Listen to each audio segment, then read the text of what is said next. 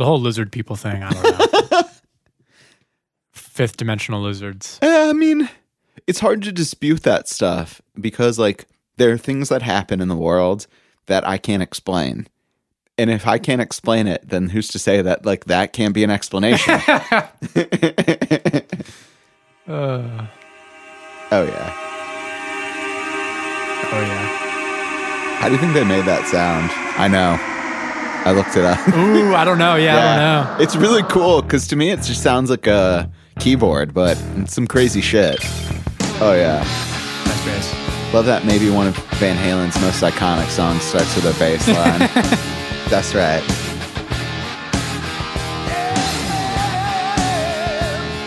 Never stacked his guitars. Really? That's just him? One guitar. Oh, damn. Sounds great.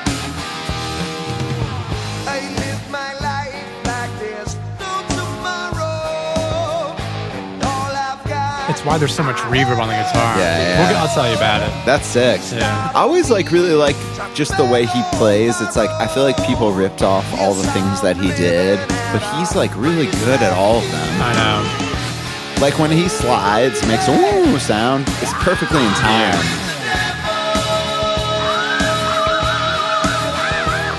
Yes. So good. Yes.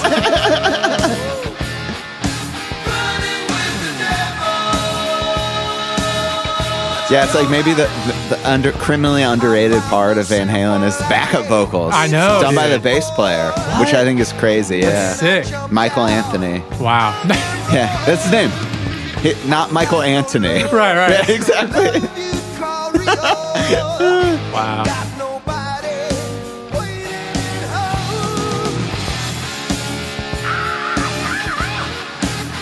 It's David Lee Roth, right? Yeah, this is David Lee Roth. I'll take him over Aerosmith.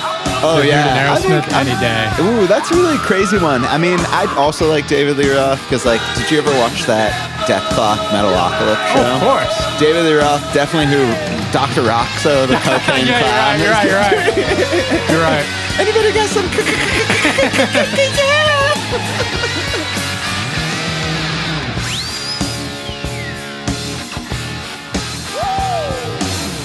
That fucking crazy sound. Yeah, let's get into it. Yeah. Welcome to Listen to This, a podcast in which we talk about songs that worship Satan. Today we're talking about the Van Halen classic, Runnin' with the Devil. Released on May 6, 1978. It's the very first song off the very first Van Halen album. No shit. Yeah. Did not know that. It was written by all four members of Van Halen and produced by the perfectly named Ted Templeman. There was all these guys with these names. Ted man. Templeman definitely sounds like he was like on a pretty good sitcom that That's what I got was gonna canceled say. after Yeah, two. yes. Yeah, it's like just me and my daughter going through life trying to be good. Ted Templeton. Wow. Producing Van Halen albums. A lot of people call it one of the best hard rock songs of all time. And the B-side of this record changed the course of guitar history instantly. That's the song Eruption. Wow, yeah. Which would also be a fun one to talk about, but I wouldn't know what to say other than just be like, this dude fucking shreds. Yeah, like, this is cool. The song starts with a bunch of car horns. That's what that sound is. Really? Yeah. The horns were taken out of the band's own cars. They were then mounted in a box powered by 2 car batteries attached to a foot switch. This way, the producer could slow down the horns before adding them to the track. Dude, it sounds like a great way to get electrocuted. Yeah, exactly. I wonder who did that. Yeah. Also, for like a band that seems pretty bare bones, it seems like a crazy way to achieve a sound. Yeah, you're right. Yeah. Like, Yeah, I wonder that's whose idea it was. Marty, you made it. Yeah. Welcome to my latest experiment. This is the big one, the one I've been waiting for all my life. Well, it's a DeLorean, right? Bear with What me, are you Marty. doing? All your questions will be answered. Roll tape. It sounds cool. 'Cause Yeah. It always kind of sounded like it was like the whole train, like the train's coming, you know? It sort of sounds like somebody playing with a cool like whammy pedal, Yeah. or like something that like you hear that weird pitch shift going on in a lot of Yeah. like modern hip hop records for the flip. Right. This is the second song I think on this season to be in the movie Ready to Rumble. Yeah, that's right. Let's go. What was the other one? Lit. My own Oh, worst my enemy. worst. Yeah, nice. Yeah. This song's also featured in another classic listeners film, Little Nicky, Little right? Nicky. Yeah. Popeye's chicken is fucking awesome. I used to think this song wasn't real. Really? Because of that. Not even because I didn't even realize it was in any of these movies, but like my older brother, John, played the guitar growing up. That's how I got into guitar. And he would play this song. And I just thought it was like he was just making this up because to me, it was so silly. It sounds silly even now. Yeah, it does sound. With the devil. And then it was on Little Nicky and all stuff. I was like, oh my God, this is crazy. Oh, running with the devil. Little Nicky. Well, it's like this song is funny. I think it's like really successful because of how straight to the point it is. It's like rock and roll always flirts with this obsession with Satan and the occult, which I don't totally understand where it comes from. Probably like the fact that rock and roll comes from blues. Yeah. And it made blues sillier, which makes rock. I think it comes from the patriarchy. Oh, really? Yeah. You're well researched on this. That's right. Let's hear it. I think it comes from the patriarchy. I think it comes from, like when rock and roll started getting this kind of heavier, more angsty, I think the conservative principles of America just did not agree with like the content and all this stuff, and they made the association of, oh, nice, this is like devil music, and so they just kind of took it and ran with it, being like, hey, like, yeah, this is devil music. Yeah, it's like the devil's cool. Like, yeah. If you don't like the devil and you're like that, I don't want to be like you. Right. I think it came from Yeah. like conservative America. Oh, that kind of makes sense, and that probably is why like that Faustian tale about like Robert Johnson selling his soul, that they probably propagated that as well. Right. Yeah, sometimes you got to peel back the layers and realize that Justin Timberlake is the one making all this happen. Since the 70s. Yeah, he's really eternal. 300 years old. Exactly. I mean, it's like I've had to deal with him for that long. Oh my God. But like one thing I want to talk about before we get into the guitar really quick is I want to talk about like classic rock harmony. Yeah. Because it's kind of weird. Especially in this song. Yeah, like what those guitars are doing weird suspensions that you just like wouldn't hear on any music nowadays, really. Like, what is going on? What I like about the backgrounds in this song is, and it's kind of a play on like the whole running with the devil, is the backgrounds kind of sound churchy. Yeah, okay. They're like big. It's almost like a choir singing it.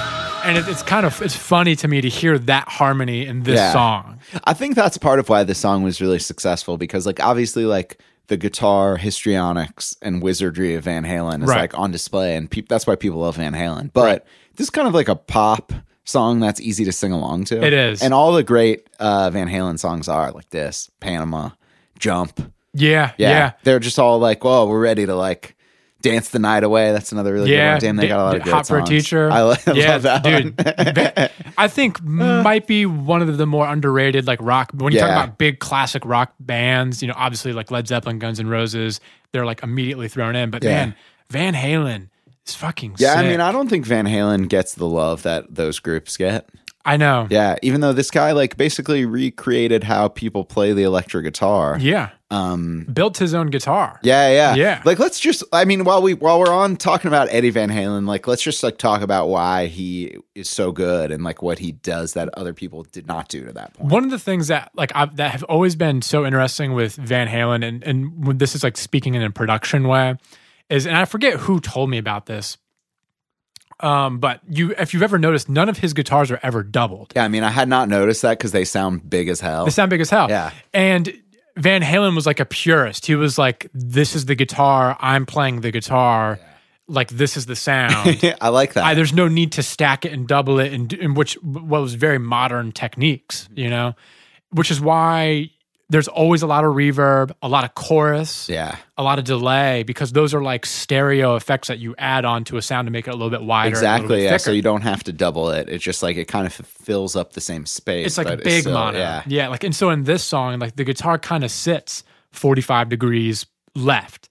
But if you pay attention to your right ear, you can kind of hear the chorusing and the delay and the reverb of that guitar, kind of giving it more of a wide feel. Oh, that's awesome. But he never doubled his guitars. Yeah. He didn't believe in it. I like it. Like the things that you hear about Van Halen are just awesome. Like shit like that. How you hear There's about the Skittles, green Skittles. Oh yeah. I thought it was that? yellow Skittles. It might be yellow. Yeah. It might be yellow. Well, so like a lot of people always think like that's an example of Van Halen being really difficult. So tell the story. Yeah. So tell the story. On the Rider, which is like basically like when you book a gig, you present this list of demands almost. Yeah. Like a ransom list.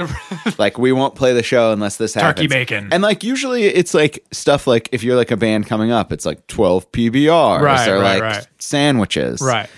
Keep on smiling. Shit! I said over easy!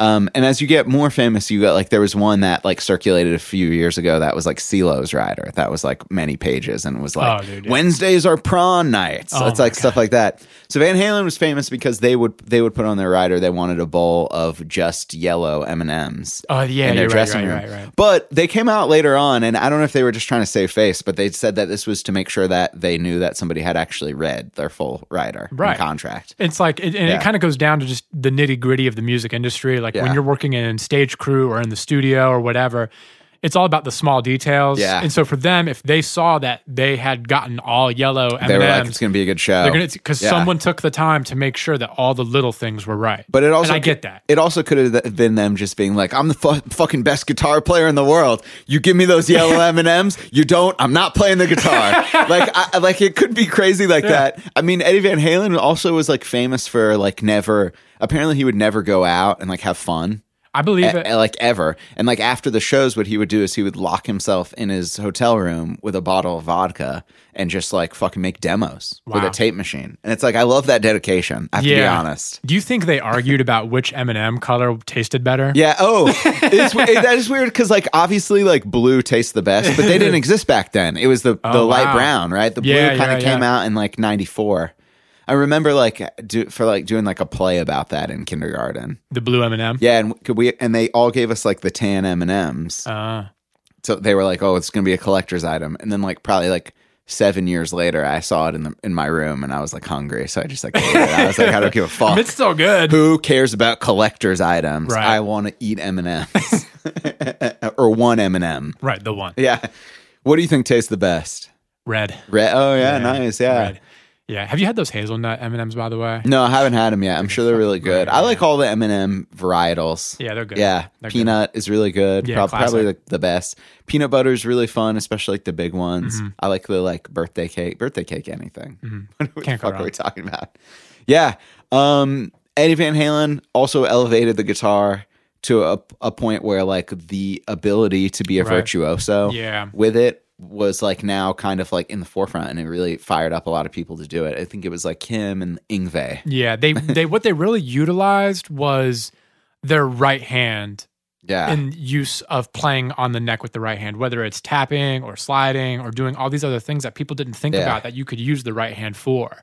And that kind of just opens Pandora's box of things that you can do when you're not just thinking about strumming and you can use your hand for other things. I think also he was probably like the first like this is like he was like the first electric guitar technical legend, Yeah. probably, right? Maybe. Like Jimmy Page gets a lot of credit for that, but I feel But I like, don't like that. yeah. and like I'm down to fight on this hill. We can go. We can The go. dude, in on he's Jimmy obviously Page. great. Yeah, He's yeah. obviously writes His great tone songs. is awesome. His but tone's Angus great. Young is better. I know. I right? like Angus better, but Jimmy Page. I mean, I've heard some Jimmy Page things. Where I'm just like, Yeah. But is the guy like obviously like a legend and wrote like some of the best songs ever? Definitely. Yeah. But am I gonna call him the greatest technical guitar player? It feels No like way. Eddie Van Halen was the first like Paganini style Yeah, dude to yeah. like rip on the electric guitar, and then at that point it was like, how good are you? He like created like the shredder. Yeah, he thing. did create the shredder as like a ego, like the ego, Yeah. like the like the Yngwie, Steve Vai, Yeah. Joe Satriani. Like he set. Yeah, which is the cool ladder. because Yeah. I used to be so into that stuff, and I think like I still am a little bit. Mm-hmm. Like love Eric Johnson. Yeah, dude, I mean Eric Johnson. He might be like. He's definitely like the most like white collar of the shredders. Yeah, he you know? is. That's so funny. You know, but because he's so technically clean. Yeah. You know, where I like kind of like the nastiness and it's not sloppiness, but like the fury that Van Halen kind of plays. Yeah, I with. agree. He's a little bit more of the like. he seems like he combines the harder, more aggressive elements of Right. rock and roll really perfectly with like a clean technical style, Right. which is Where- really hard to do. And shredding kind of went more the clean way. Yeah. Like when you think of Steve Vai and Joe Satriani and John Petrucci, it's all very Petrucci. clean. I know. I went to a G3 one time. Do you follow his Instagram page? No. It's fucking awesome. Yeah, dude. I mean, he seems great. cool. Yeah, he seems so great. I went to a G3 once, which was like this, you know, Yeah, it was John Petrucci, Paul Gilbert, oh yeah, Paul Gilbert, and sunglasses guy. Satriani. Yes. Yeah. The podcast is off the rails. You'll figure out where it goes. It's Satriani. It was fun. I saw Paul Gilbert play the guitar with a fucking power drill, Yeah. which apparently yeah. was a Van Halen thing. Yeah, it was. So then And I- I think they played with a vacuum cleaner too. Yeah. So that's Wow. always a fun thing to experiment with. Yeah. Just put. I remember coming home from that concert and taking my electric toothbrush and putting it to my bass strings. So it was not great. Yeah, it's like, Maybe on stage, it was really bad for the toothbrush. yeah.